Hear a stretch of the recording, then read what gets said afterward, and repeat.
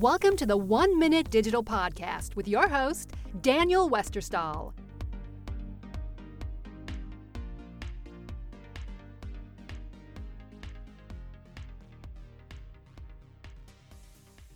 Hi, Daniel here. Thanks for listening to my podcast. Today we will talk about something called BOPIS or BOPUS, which is basically an acronym for Buy Online, Pick Up in Store. If you want to buy something in a web shop, you go into the shop and you click Add to Cart, and instead of getting your cart shipped to your home address or your office address, it's instead an option there where you can choose to pick it up in a store of your choice. I think from the beginning, this type of concept was mainly driven by, retailers trying to adapt to e-commerce and trying to compete with e-commerce giants such as Amazon, who doesn't have physical locations.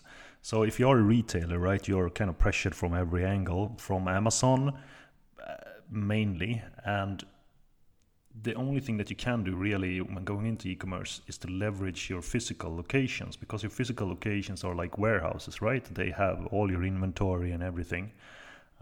So it's more a question of for them to connect their physical locations with their e-commerce efforts, basically.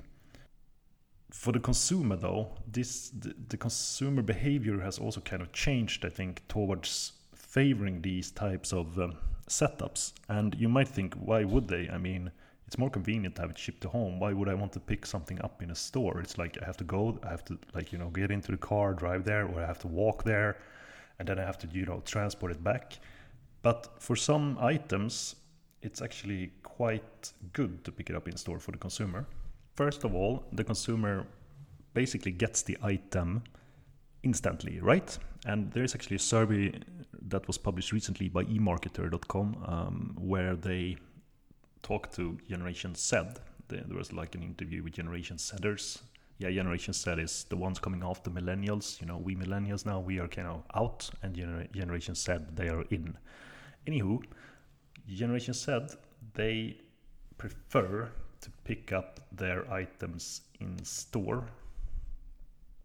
Or actually not prefer, it's more like they have 59% of them in the US have actually used Buy Online, Pick Up in Store to get a product that they wanted in their hands quickly. So you can basically say that Buy Online, Pick Up in Store is something for consumers that wants their item quicker than if they would have it shipped to home. They need it now, instant gratification and so on. Another driver is that the consumer doesn't have to pay shipping charges, right? Because the retailer doesn't have to ship it anywhere. Well, actually, that's not really true, but it is true from the consumer point of view, right? But from a retailer point of view, it might be that the consumer wants an item that is not in store, so they need to ship it to the store actually for the consumer to pick it up, which is a bit of a nerd thing, but it's important when you do e-commerce to know that.